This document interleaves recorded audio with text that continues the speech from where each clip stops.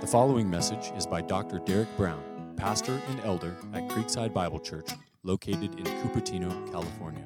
So we are still in the book of Luke, and I say still because I don't know why I say still, because we're going to be here for a while, but we're only in the first chapter. We're not even out of the first chapter yet. We are coming to a passage that is, as Sam has already mentioned, very rich in Old Testament themes, bringing many important aspects of Old Testament revelation together.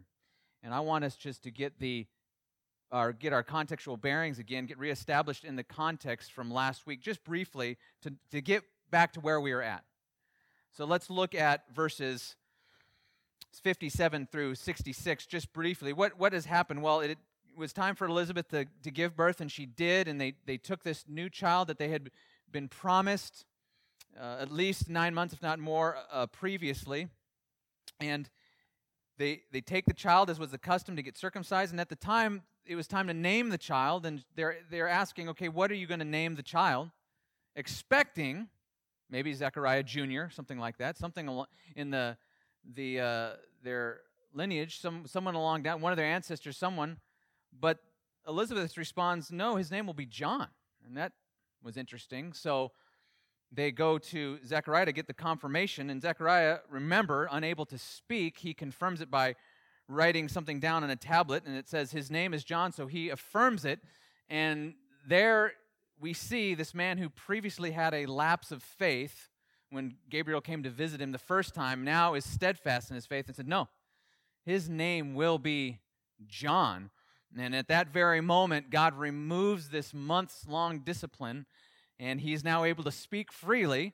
And Luke reports that his tongue was loosed, and he spoke, blessing God, and fear came upon all their neighbors, and all these things were talked about throughout the hill country of Judea. And today we are going to look at specifically what Zechariah's loose tongue said, because it's then reported in verses 67 and following. And he is going to give us a prophecy so rich in Old Testament theme and fulfillment that we can't possibly cover all of it in a 45-minute message or a 3-hour message, quite frankly. So we're going to be here for 5 hours. No, I'm just kidding.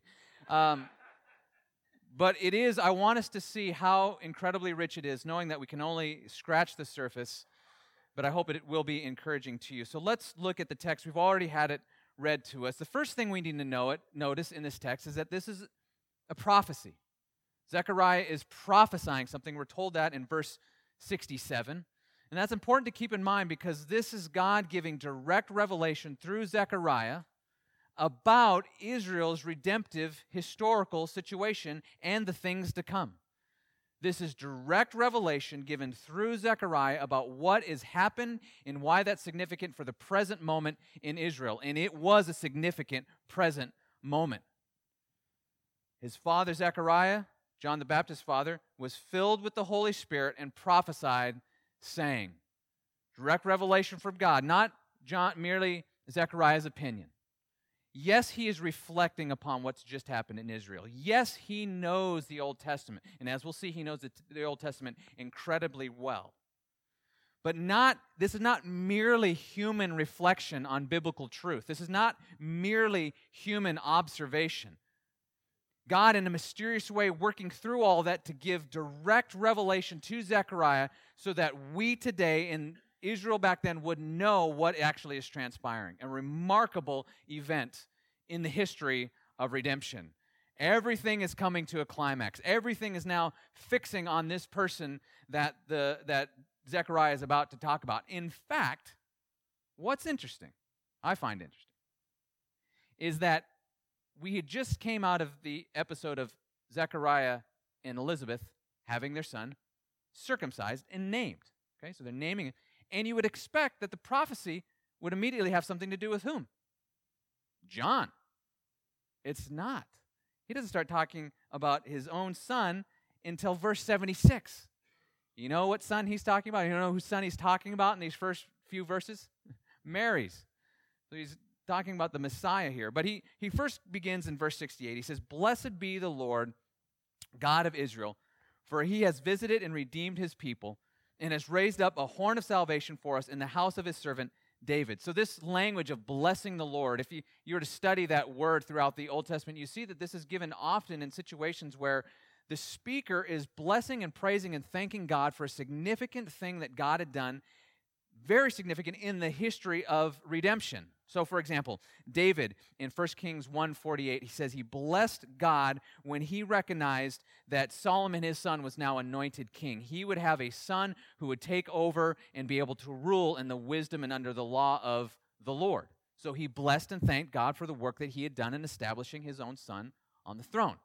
He blessed God. He thanked him. He praised him. That's what the word means. And then in 1 Chronicles 29:10, David again blessed God for when he was able to witness all of Israel give generously to the building of the temple that would be built not by him but by his son. And so this language of blessing God is happening throughout the Old Testament when the people of Israel are recognizing God's great work, what he has done, what he's about to do, or what he's going to do in the future for the benefit of his people. It's just an overwhelming thanks to God when you recognize what God is up to and what that means for you as a nation and you as a church in our case. So he blesses the Lord.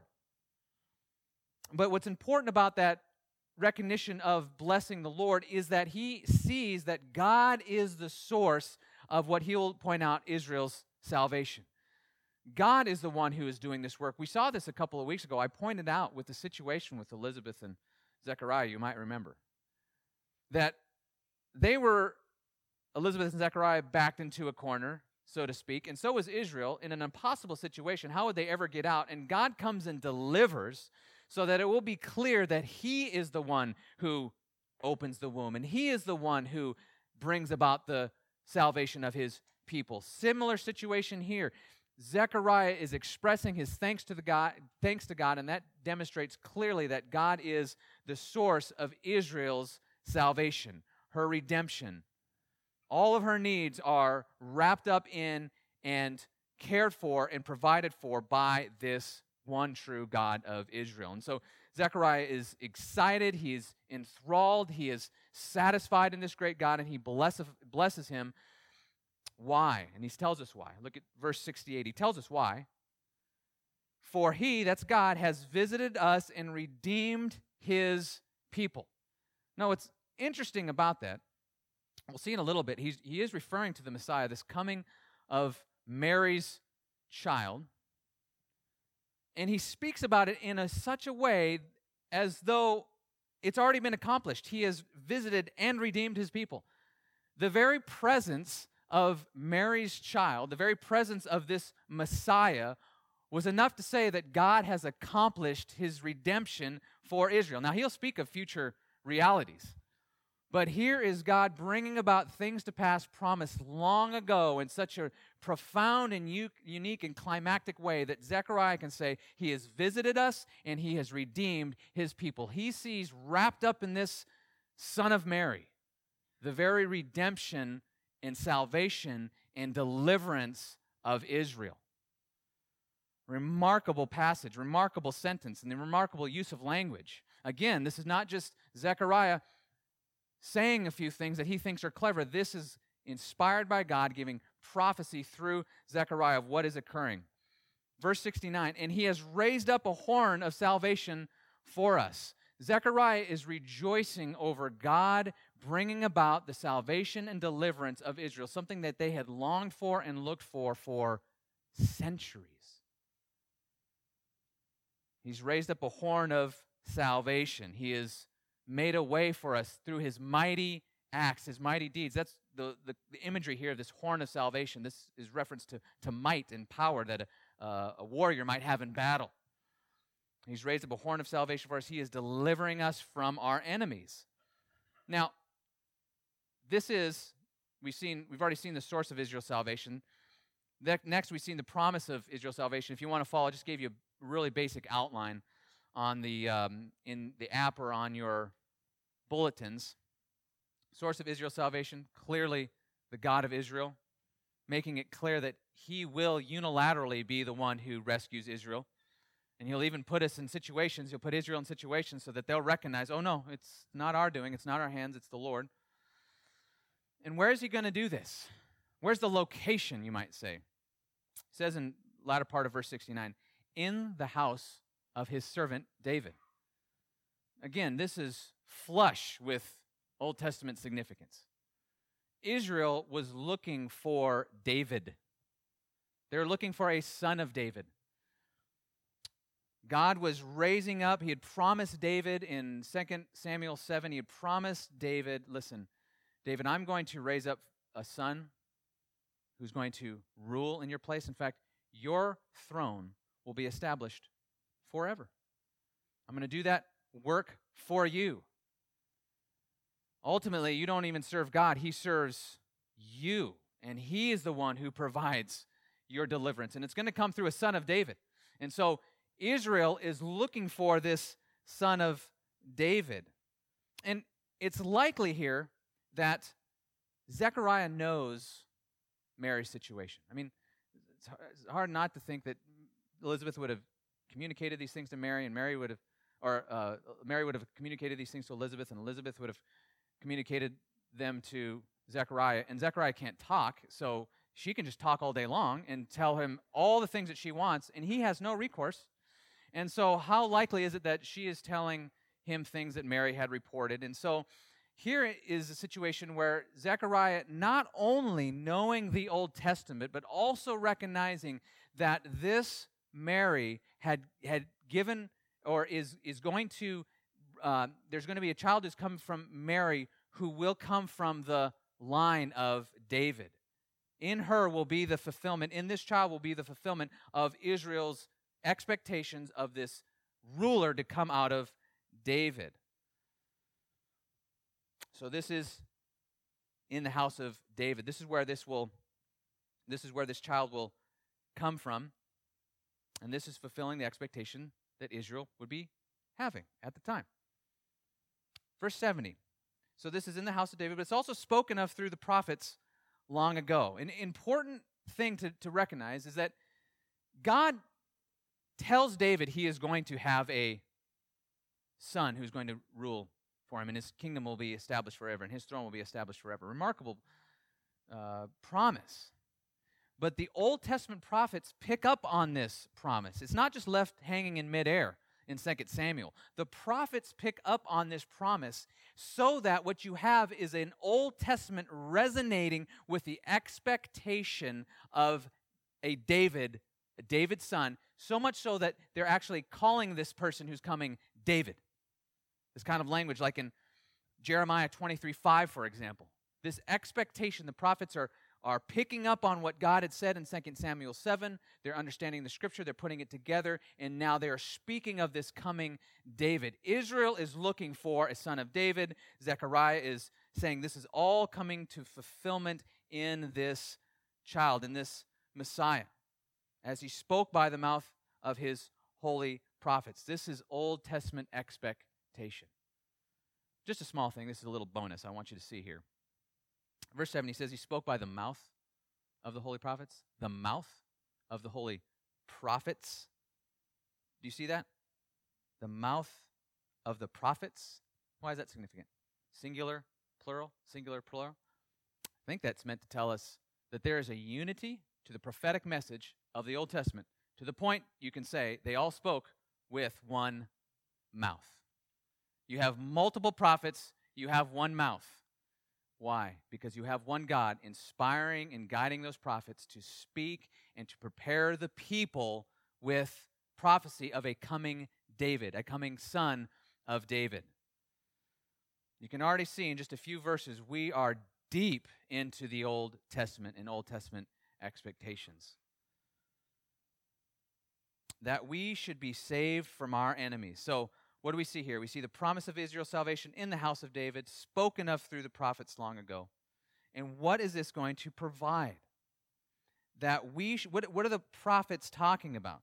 That we should be saved from our enemies and from the hand of all who hate us.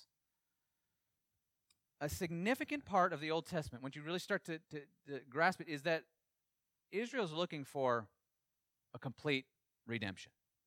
A full and complete and final redemption from all her troubles.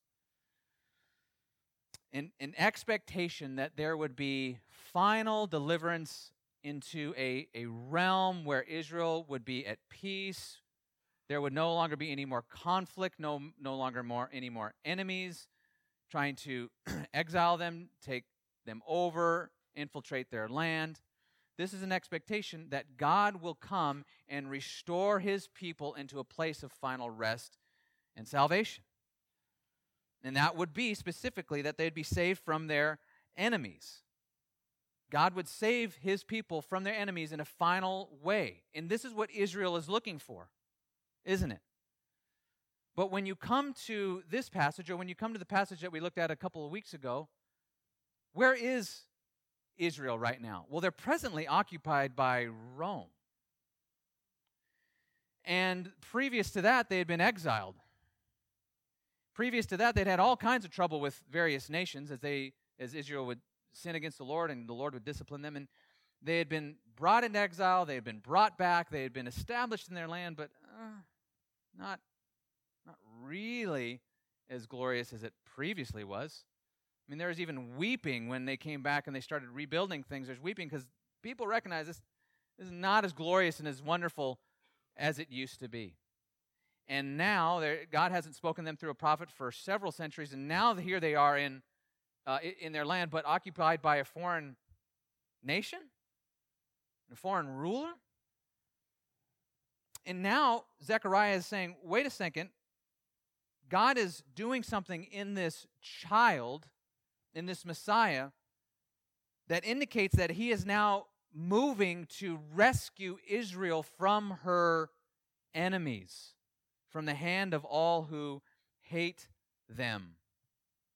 That's what this is. That's what's wrapped up here. Israel is expecting, and rightly so, a political deliverance.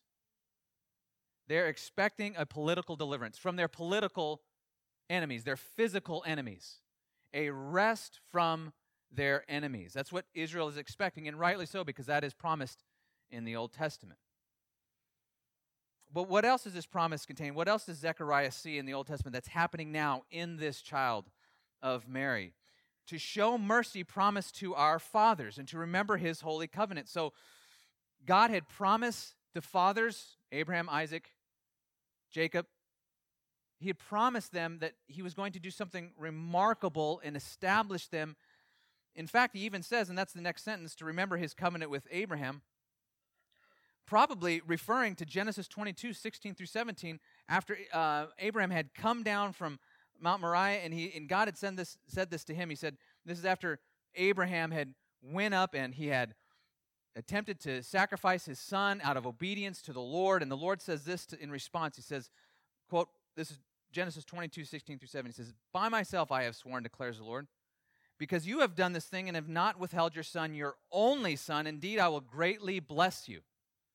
And I will greatly multiply your seed as the stars of the heavens and of the sand which are on the seashore. And your seed shall possess the gate of their enemies. This is the promise that is reaffirmed throughout the Old Testament, that God would provide a full restoration to their land, culminating in the promises of a new heaven and a new earth in which no unrighteousness would dwell, and God would reign over his enemies and over Israel's enemies. The promise of Abraham specifically was then developed throughout the Old Testament as a promise to gather God's people into a place where they could, in security and peace, without fear, worship him in freedom and joy forever. And Zechariah is saying that's all coming about with this coming child. So it was a political, you could say, salvation. It was a political deliverance, so to speak. They are going to get rest from their enemies, but it's not only that. For the Jews who recognized what God was doing in Israel, for those who really knew Yahweh, and it wasn't everybody. See, Israel was a mixed community, you might say, a mixed covenant community. You belonged to the covenant if you were an Israelite, but it didn't mean you knew the Lord. That's why the new covenant's so remarkable. Everybody in the new covenant knows the Lord. Not in Israel. Not under the old covenant. You could be in the old covenant and not know the Lord. But those who did know the Lord desired this deliverance not merely for its own sake. Why did they desire it? Look at what Zechariah says. The oath that he swore to his father Abraham to grant us that we, being delivered from the hand of our enemies, that's the means, and that is something that is definitely occurring. However, that we might serve him without fear in holiness and righteousness before him all of our days. See, the godly in Israel desired deliverance, but it was deliverance so that they could what? Worship in freedom, in joy, without fear. Is that why you want to go to heaven? Is that why you want to be in the new heavens and the new earth? Is that why you want to be in the kingdom? Safe from all of your enemies so that you can worship? That's the hope of the godly Jew. It's the hope of the believer. That's what Zechariah is keying in on here. This is an expectation, but it's not merely a physical or political deliverance for its own sake. We'll see why that's significant in a moment. Zechariah's prophecy encompasses both a final salvation from Israel's political enemies and something else. We'll see why that's so important in a moment. Let's turn now to the third point on your outline, the forerunner of Israel's salvation. Now we're getting to this discussion in Zechariah's prophecy about his own son. He loves his son. He's thankful for his son, but even his love for his son is superseded by his love for God and who's carrying out his promises in the Messiah, not even ultimately in his son, John. John would be a forerunner. And what is this forerunner going to do? He says, "And you, child, will be called prophet of the Most High." Now, that's a remarkable statement because for several centuries there had not been prophecy in the land of Israel. We're in the years of silence, as it were. And to say that this son is going to be a prophet of the Most High is making quite the claim. He's going to come and do something significant, and he's not going to leave that hanging. He's going to tell you what that will be. Next phrase, he says, "For you will go before the Lord and prepare his ways." You'll go before whom? He'll go before the Lord to prepare his ways. And we have to stop here for a moment, because in chapter 3 of Luke, John the Baptist is going to come on the scene. He's going to be preaching up a storm. And he's going to be calling people to repentance, and people come starting talking to him about their election and how they belong to Abraham, and he'll say, "Election? Pfft, repent." Right? He's going to be preaching up a storm. He's going to be calling down fire and brimstone, as it were. And you know what Luke is going to tie this to? He's going to tie it to Isaiah, and he's going to say John is this person. He is the voice crying in the wilderness, "Prepare the way of" who? The Lord, who is Yahweh, who is God. See, one of the things that we have to see in the Old Testament that so many miss, especially the local cults like Jehovah's Witnesses and Mormons, they don't recognize that in the Old Testament you have two outstanding, remarkable themes happening. One is the expectation that a man is going to come and deliver Israel. The other promise alongside of that, a parallel promise, is that God is going to come down and deliver Israel. God is going to rend the heavens and come down. The one who's going to come down, the Son, is going to be called Mighty God. And you have these twin themes now fulfilled in this one God-man, Jesus Christ. So that you can say that his forerunner is now going before whom? The Lord. He is the forerunner to the Lord. This is not merely a title of excellence or that he's a type of master. This is a title of deity. John is going before the Lord to prepare his way. And if you had eyes to see, you could see it. These two things coming together now in the person of Jesus, John being the forerunner. A remarkable situation here. Do you see how, just in these few words, Zechariah is just pulling all this stuff together? Well, he has help from the Lord, obviously. But just a remarkable passage of all these Old Testament themes happening. Well, let's look now at verses 77 through 80, the nature of Israel's salvation. And this is where we're going to camp out for just a few minutes, because this is key. what is this forerunner going to do? Well, he's going to go before the Lord. He's going to give the knowledge of salvation to his people. The knowledge of salvation. Now just hold on. Okay. What is the theme of this passage? It's very clearly salvation. It's deliverance. He's mentioned salvation multiple times. He's now saying that this is the role of the forerunner to give knowledge of salvation to the people. The theme of this passage is clearly salvation, and there is an emphasis here. It's not exclusive, but there is an emphasis here on what we would call a political deliverance, a military deliverance, a physical deliverance, being saved from one's enemies. But he's alluding to more than that, as we've already seen, and not only is he alluding to more than that, he is now, with just the next sentence, he's going to bring together two major themes in the Old Testament. We saw one, God coming down and the Son of David coming down, man coming down to deliver Israel. Now another set of themes. What is it? That God is going to deliver his people from their enemies, and he's going to do it by forgiving their sins. To give the knowledge of salvation to his people in the forgiveness of sins. See, here's the problem in Israel at the time. You had religious leaders who had memorized massive portions of the Scriptures, but they'd really only absorbed a few sections of it, really, because they were ready to embrace a military leader who's going to come in and say, hey, I'm ready to take down Rome. They're expecting a military deliverer, a political deliverer. That's what they desired. That's what they wanted. And that wasn't entirely wrong, because God has promised that very thing in the Old Testament. The problem was that they didn't have a category for a spiritual Savior who would be coming in the form of a suffering servant. They didn't have a category for the reality that they first needed the forgiveness of sins. Why both these promises of physical deliverance and forgiveness of sins? Why is Zechariah bringing these both together? Because Israel's greatest enemy was not Rome. It wasn't Egypt. It wasn't Assyria. It wasn't Babylon. Israel's greatest enemy was sin. Zechariah foresees his son's ministry as a ministry that delivers the message from salvation, not from Rome, but from sin. See, if you get salvation from sin, you can get salvation from Rome.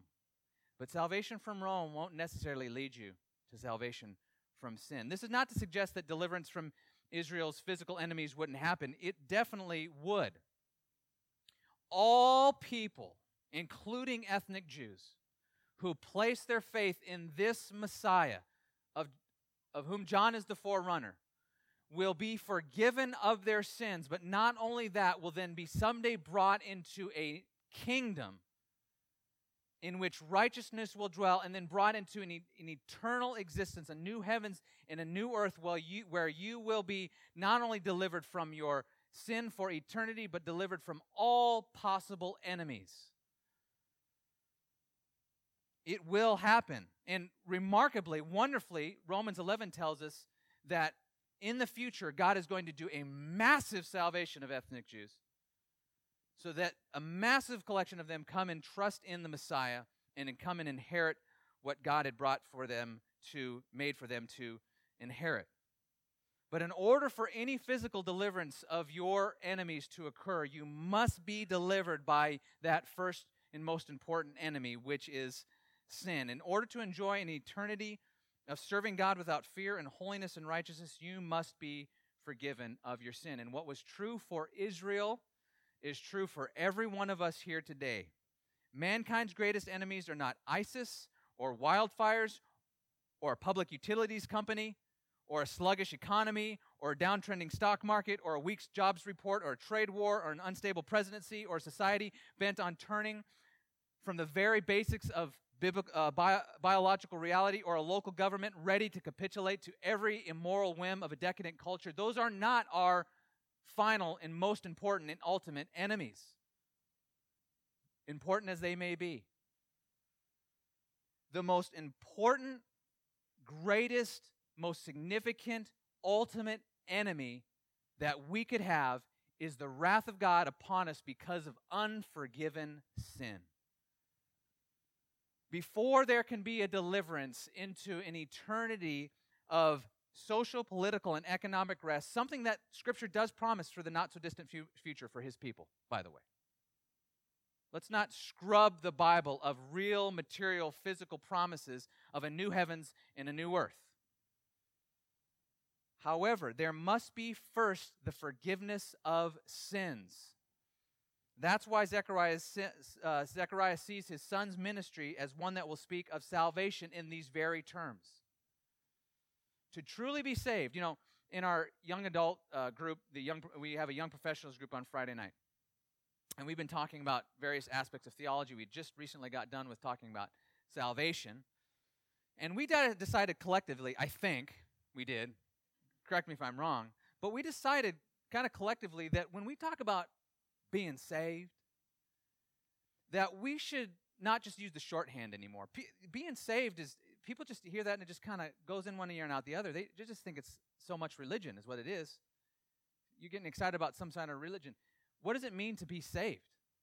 It means to be saved from the wrath of God. So the next time someone says to you, or you start talking to someone about being saved, you can say, I'm saved from the wrath of God. You want to be saved? You can be saved from the wrath of God. That's what it means to be saved. So to be truly saved, so did we conclude that in our young professionals? I'm getting some nods. Oh, good. Okay. It's collective agreement. To be truly saved is to be saved from the wrath of God, and this will only be happen through the forgiveness of sins. And this provision of forgiveness was provided in the Messiah that Zechariah has already talked about. The reason for the incarnation is so that this God-man would come down and deliver his people from their sins, that he would bear the punishment in our place on the cross. That's what happened there. On the cross, he bears his people's punishment in their place so that then God can, in perfect justice, say, your sins are forgiven because Christ has borne them. Everyone who comes to Jesus in repentant faith will be forgiven of their sins, not because you have deserved or merited or done anything, but because Christ has done all for you. And because of that forgiveness of sins, you can expect and anticipate final deliverance from your enemies to worship God in peace and joy forever. But notice this. In the work of Christ, you have a few things happening. You see that God has planned for his people both a spiritual salvation and a physical salvation. If you study the Old Testament and kind of contrast the word salvation or deliverance, if you kind of contrast the word group back and forth between the Old Testament, you'll kind of pick up on, it seems that Old Testament is talking about physical salvation. So when David's talking about save me, he means save me from the hand of Saul so that I don't die tomorrow. Okay?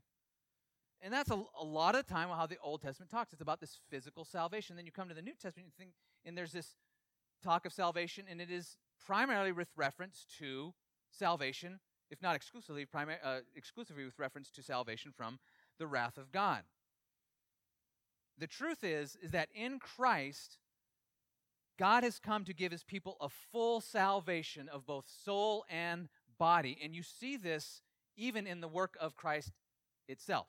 So that in Christ, you have on the cross the means of forgiveness of sins by him bearing all of our wrath in our place. But then you have a Savior who then raises from the dead physically, bodily, so that all who are united to him will then be raised like him in the future to inherit a new heavens and a new earth in a physical body.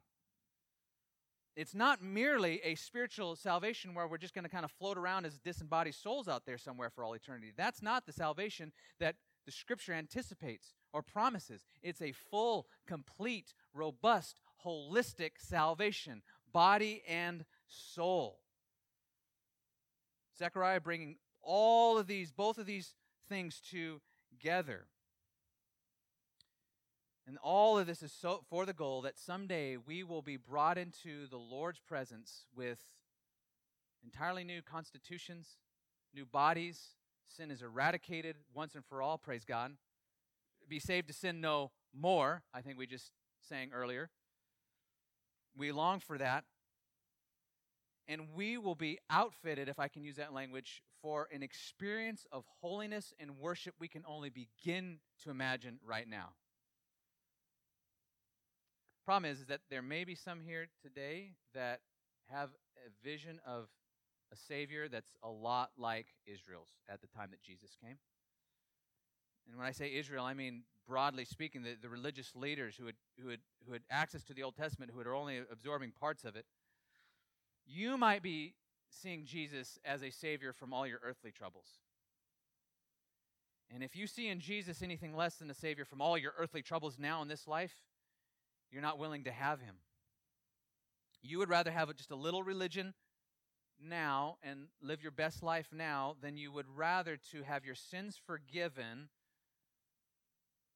suffer for Christ a little bit now, and then enjoy an eternity of final and full deliverance from all of your physical enemies.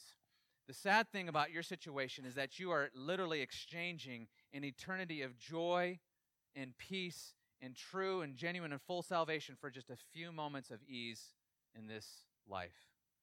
See, in Christ we do have final deliverance from all of our physical enemies, but it's a deliverance only that comes through the forgiveness of sins. Everything else that salvation means is irrelevant if you don't first grasp this reality. Salvation means to be saved from the wrath of God through the forgiveness of sins. And the heart of the godly desires this final deliverance. I mean, things like being saved from our earthly enemies and all the earthly troubles and pains and suffering and sorrows of this life, wonderful, glorious things that we will thank God for all eternity. There's no doubt. But the deepest reason we look for this final deliverance to get our enemies away from us is so that we can worship God for all eternity without fear, without anxiety. Can you imagine an eternity without anxiety? Relief for all eternity? I mean, what is that going to be like? And the reason we desire that is so that we can worship the living God and know the living Christ in the most intimate possible way and give Him all the praise that He is due. All right, as we close, let's notice the motives for God's deliverance here. Verse 78. Verse 77, it says, to give the knowledge of salvation to His people and the forgiveness of their sins because of the tender mercy of our God. That word tender that's translated tender in the ESV, it literally refers to the inner bowels of somebody. So that it came to mean when you have compassion for them, it's a powerful inward feeling. It's the whole person just longing to have compassion and love for another person. That's the motive that God has here in the deliverance of his people. He loves His people. And He has compassion on their situation. He says, whereby the sunrise will visit us and give light from those who sit in darkness and in the shadow of death. When you are walking in spiritual apathy and spiritual darkness and sin, and you have given yourself to a life of immorality, it's not pleasant and it's not full of joy. It is actually, at the end of the day, darkness and the shadow of death. Jesus comes, and He comes to rescue you from your sin so that you can say of that deliverance, it is like light shining into your darkness. It is like life coming to give life to the dead. And this is all due to God's great compassion that He has for His people. He looks upon His people. He sees that they are wandering, that they are lost, and He sends His Son out to rescue them. So this is what Christ offers you today, to give you light to those who sit in darkness and the shadow of death, to guide our feet into the way of peace. How? Again, through the forgiveness of sins. It will lead to an experience of peace in this life to then be fulfilled finally and completely in eternity. And if you have not come to Christ for the right reasons, if you have not come to Christ for the forgiveness of your sins, today I would call you and let today be the day of your salvation. You can be forgiven today. Today you can have all of your sins washed away. And don't begin to say to yourself, well, I'm too wicked. That only is self-righteousness, quite frankly. You might be thinking it sounds pretty humble. No, you're looking in the face of God's sufficient gift to provide you for the full forgiveness of your sins and saying, oh, no, it's not sufficient for me. Well, that's quite arrogant. Christ has borne all of our sins so that if you believe in him and turn from your sin and put your faith in him alone, not trusting in your works, not trusting in your church attendance, not trusting in how much you just gave this morning, he will forgive you for Christ's sake, bring you into his family, change your heart, grant you the Holy Spirit, plant you in a church, in a body of brothers and sisters who will love and care for you, and call you his very own when you come to Christ. And those of us who know and possess this forgiveness of sins, let's set our hope on the day when we will finally be delivered from all of our troubles to worship God without fear, in peace, for all eternity. Would you pray with me? Let's pray. Heavenly Father, this is a remarkable passage. We are moved by all the various themes that are coming from the Old Testament into the fulfillment in Christ. God, I pray that we would treasure the forgiveness of sins in Christ. God, I pray that you would teach us to share a gospel that emphasizes and prioritizes the forgiveness of sins. Not taking away from the promises that you promised, but promises that you have promised in the future. You have not promised us health, wealth, and prosperity now. You've promised us the forgiveness of sins and the nearness of our Savior. That's what you've promised us. You promised to provide for our needs. But God, you have said that these promises of a future inheritance, of peace from our enemies, they come in a kingdom, in a new heavens and a new earth where righteousness dwells. God, help us to set our heart on those things. And those of us who have not come to Christ for the forgiveness of sins, I pray that that would happen even today, even now. In Jesus' name, amen. Thank you for listening. For more information about Creekside Bible Church, please visit our website at creeksidebiblechurch.com.